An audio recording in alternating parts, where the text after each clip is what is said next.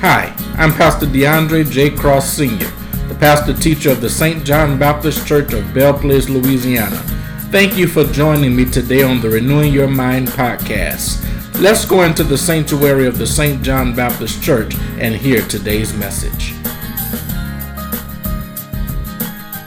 I want to label the message Faith Under Trial. Faith under trial.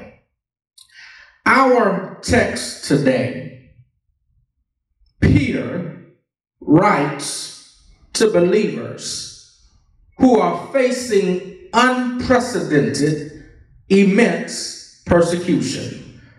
The Roman government was doing all they could to stop Christianity in its tracks.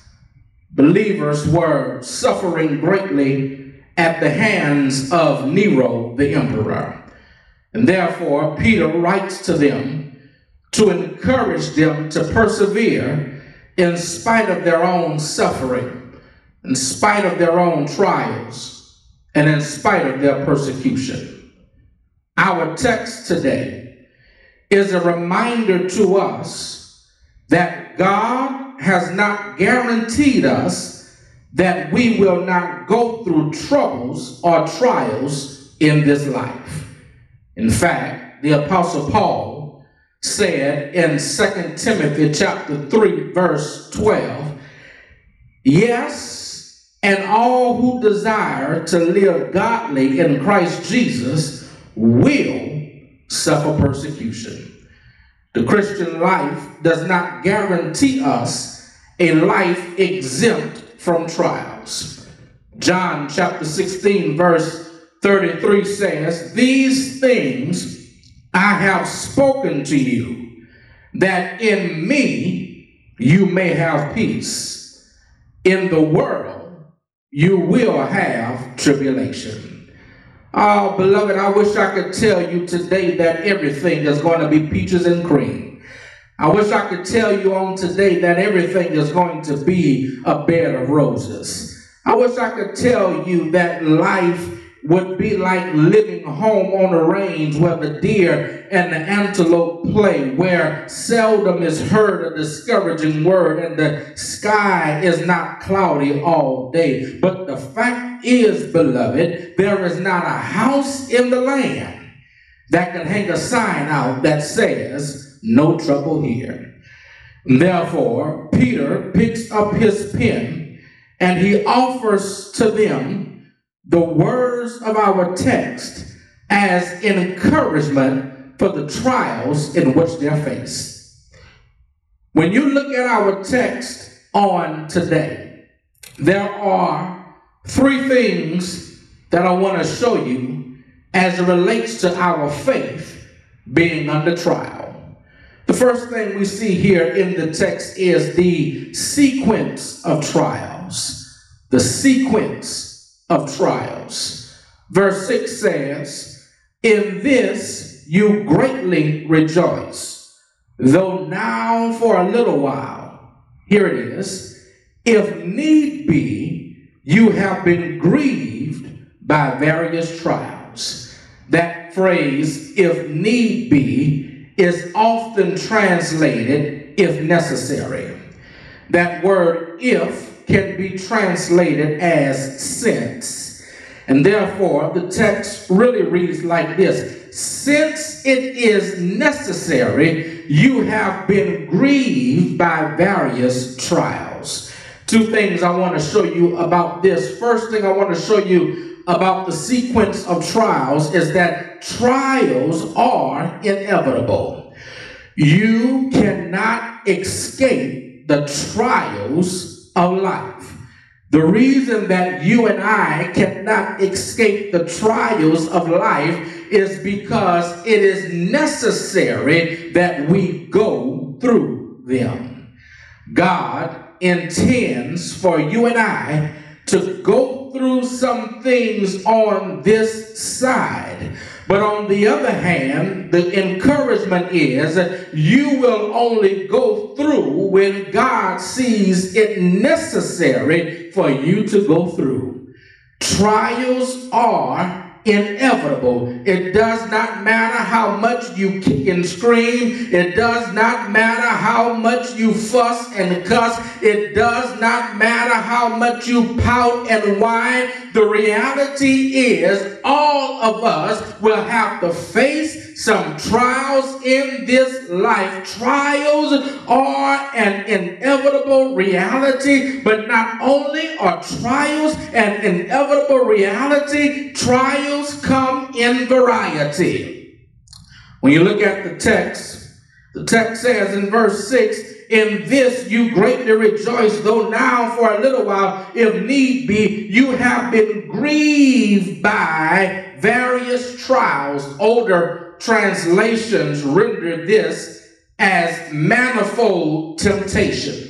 That word manifold means various. It means multicolored. It means variety. It's one thing to go through a trial, but it's another thing to go through manifold trials.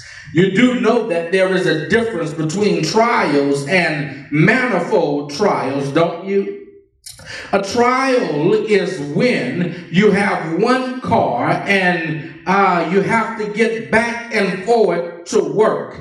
And if you don't get to work, you will lose your job. And if you lose your job, you and your family will be outdoors. Well, given this, the car breaks down.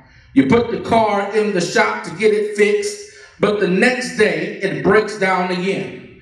You bring your car back to the same dealership and you put it in the shop for them to fix it, and they fix it, but the next day it breaks down again. You bring it back the next day, put it in the shop for them to fix it, and they fix it, but then it breaks down again. That's a trial. It's a trial because it's the same thing happening over and over again. But manifold trials say that not only is the car breaking down, but you go to the doctor and the doctor tells you that your health is failing. You come home to the mailbox and the bank tells you that the check has bounced. The utility company tells you that they're about to disconnect your lights. You turn to your friends for help only to find out that your friends have become foes. You go home and discover your husband or your wife has left you.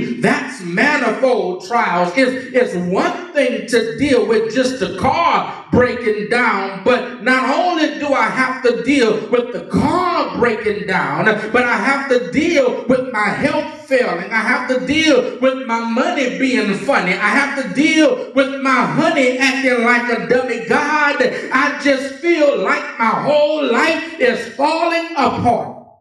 And now you mean to tell me that this is necessary? Can I tell you today, people of God, that it is necessary to go through trials and tribulation in this life. It's necessary, but don't hang up the phone on me. The reason it's necessary is because there is a purpose that is attached to your pain. This leads me into my second point on today. Not only is there the sequence of trials, but there's also the significance of trials. Why? Why is it that trials are an abiding presence in our lives? Why is it that we must endure trials? Why is it that God allows us to be subject to the trials of life?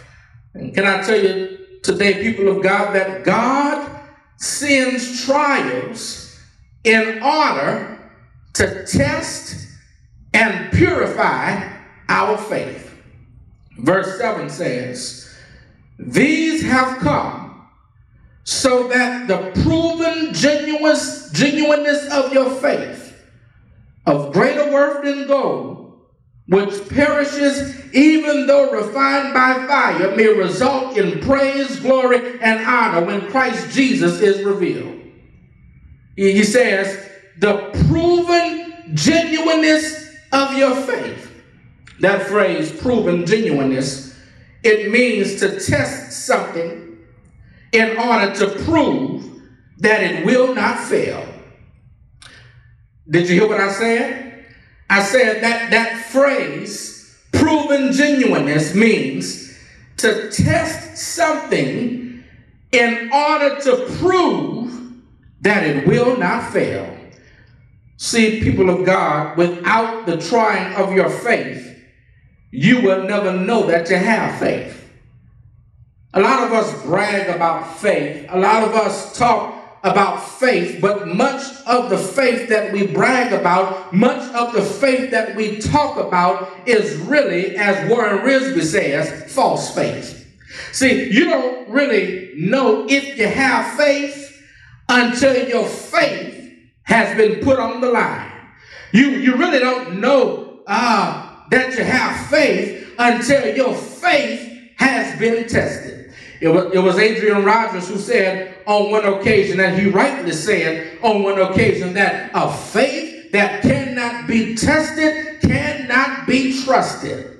And so God sends trials into our lives to test us to see if we believe what we say we believe. Can I get a witness here? Have you ever seen a car commercial?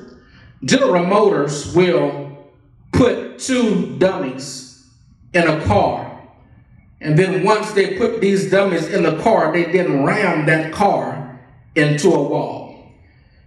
There is a dummy that's behind the wheel, and then there's a dummy that's on the passenger side.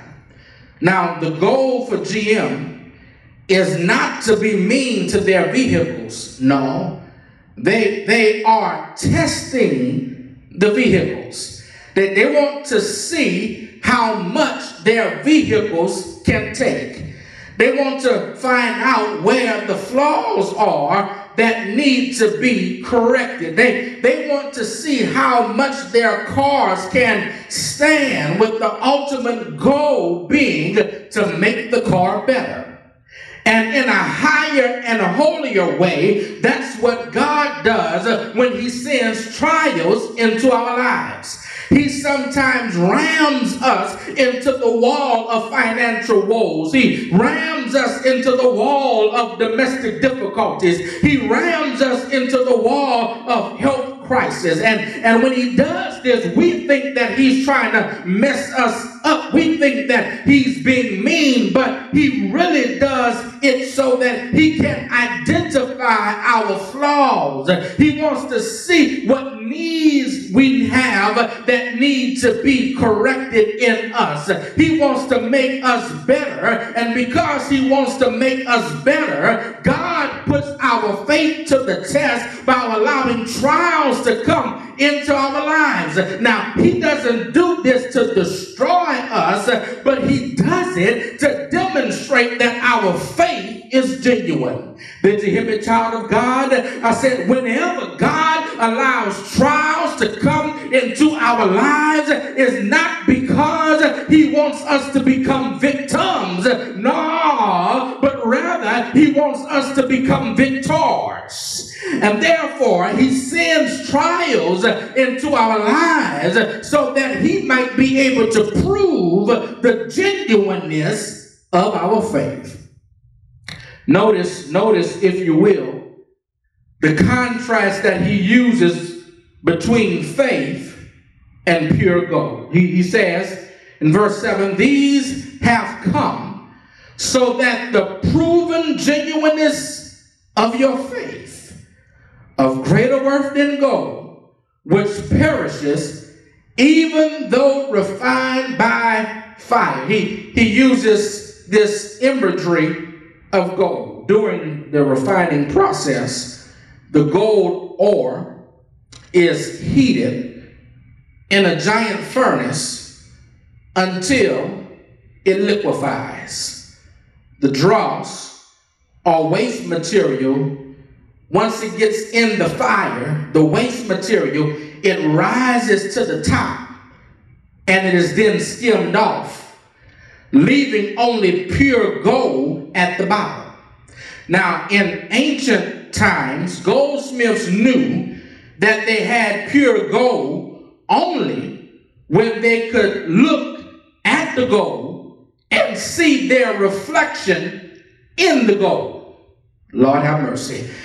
In the same way, God allows us to be exposed to the heat. He allows us to be exposed to the flame in order to separate the junk in our lives from the real stuff. And so he puts us in the furnace so that he can burn off some stuff that mean us no good. He puts us in the fire so that he can burn off the greed, burn off the impatience, burn off the unkindness, burn off the anger, burn off the bitterness, burn off the hatred, burn off the lust, burn off the selfishness, burn off the jealousy, burn off the malice, burn off all manner of evil and wickedness. And he allows us to go through the fire. He allows us to go through the furnace in order that he might be able to purify us. And he knows that we have been purified when he's able to see an image of himself in us.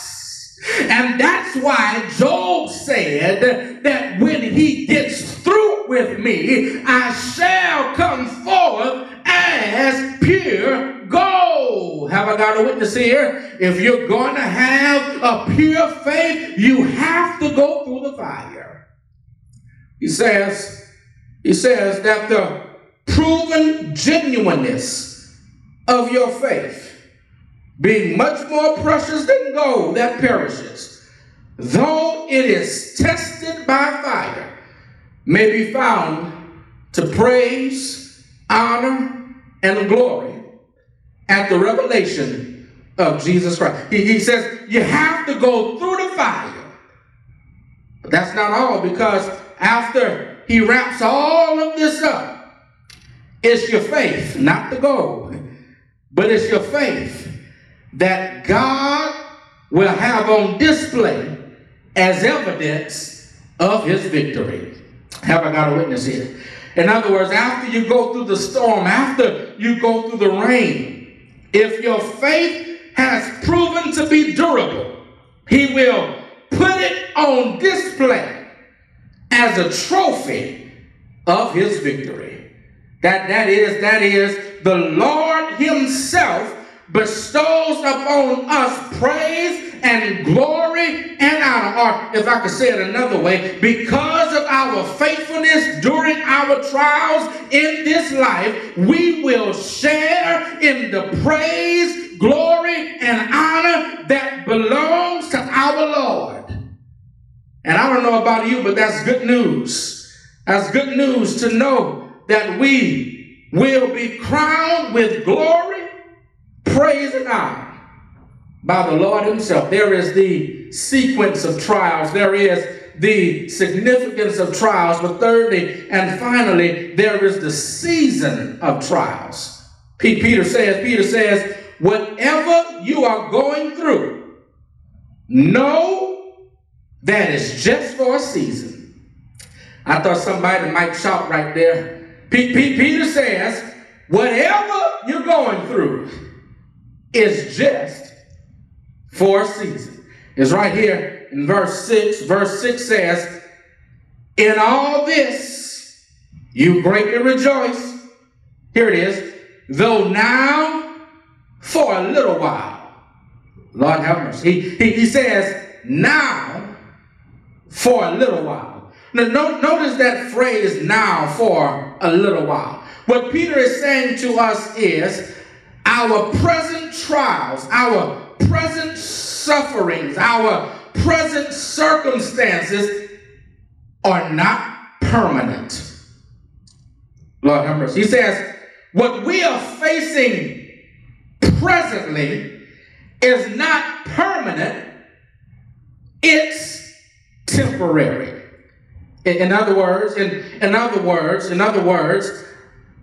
our trials have an expiration date.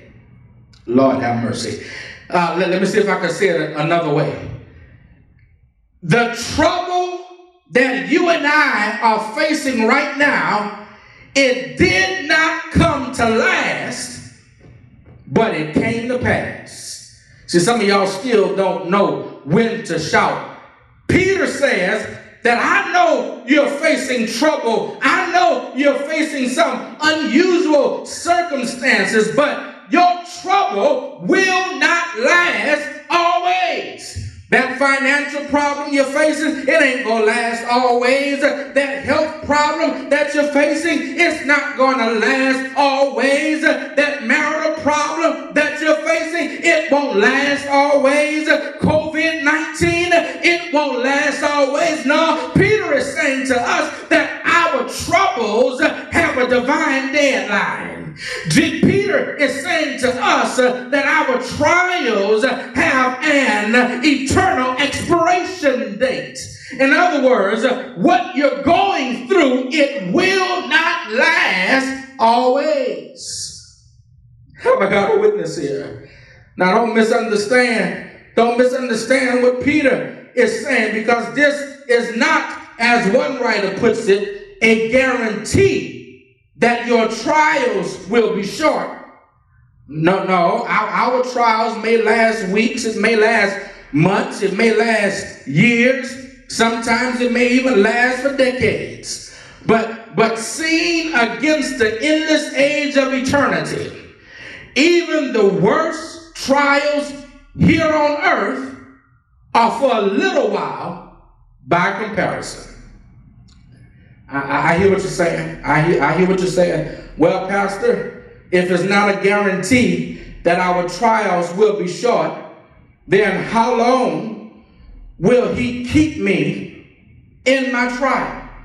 I'm glad you asked. I'll tell you. You're going to remain in your trials long enough to learn the lesson that he wants to teach us, and long enough to bring him glory when you come out of it. Have I got a witness here? And I don't know about you, but that's good news. The good news is, even though you have to go through the heat, we serve a God that has his eye on the clock and his finger on the thermostat, and he knows just how much we can bear. He will not allow us to suffer 1 minute too long. That's why David says in Psalm 30, verse number 5, weeping may endure for a night, but joy comes in the morning. You ought to tell your neighbor it won't last always. I know you ain't in the sanctuary. I know you at your house. You ought to just type in the comments. You ought to just let somebody know that trouble will not last always. It ain't gonna last always. It will come to pass. And the question has to become, I know trouble ain't gonna last always, but what I want to know today is, what do I do in the meantime? What do I do while I'm waiting for God to turn the temperature down? What do I do? Peter tells us what to do here in the verse. Peter says, here's what you do. Rejoice. Verse 6 says, in all this you greatly rejoice. That word rejoice means to be exceedingly joyful. It means to be overjoyed. He says, in all this, you be exceedingly joyful. That phrase, in all this, it refers back to verses 3 through 5, where Peter reminds us of our new life in Christ. He's reminding us of our salvation. He's reminding us of the living and the lasting hope that we have in Jesus Christ. He says our salvation should move us to praise God and to be filled with great joy. He says, in all this. It points back to our salvation, but it also points ahead to what's waiting in the future. Paul says in 2 Corinthians chapter 4, verses 17 and 18, Paul says, for our light affliction, which is but for a moment, is working for us a far more exceeding and eternal weight of glory. While we do not look at the things which are seen, but at the things which are not seen. For the things which are seen are temporary, but the things that are not seen are eternal.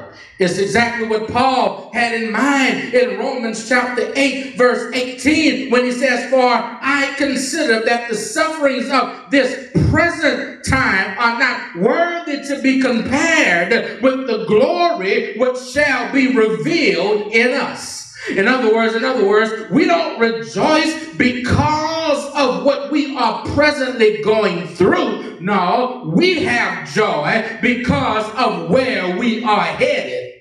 Lord have mercy. We rejoice because although we are facing present trials, our eyes are fixed on something in the future.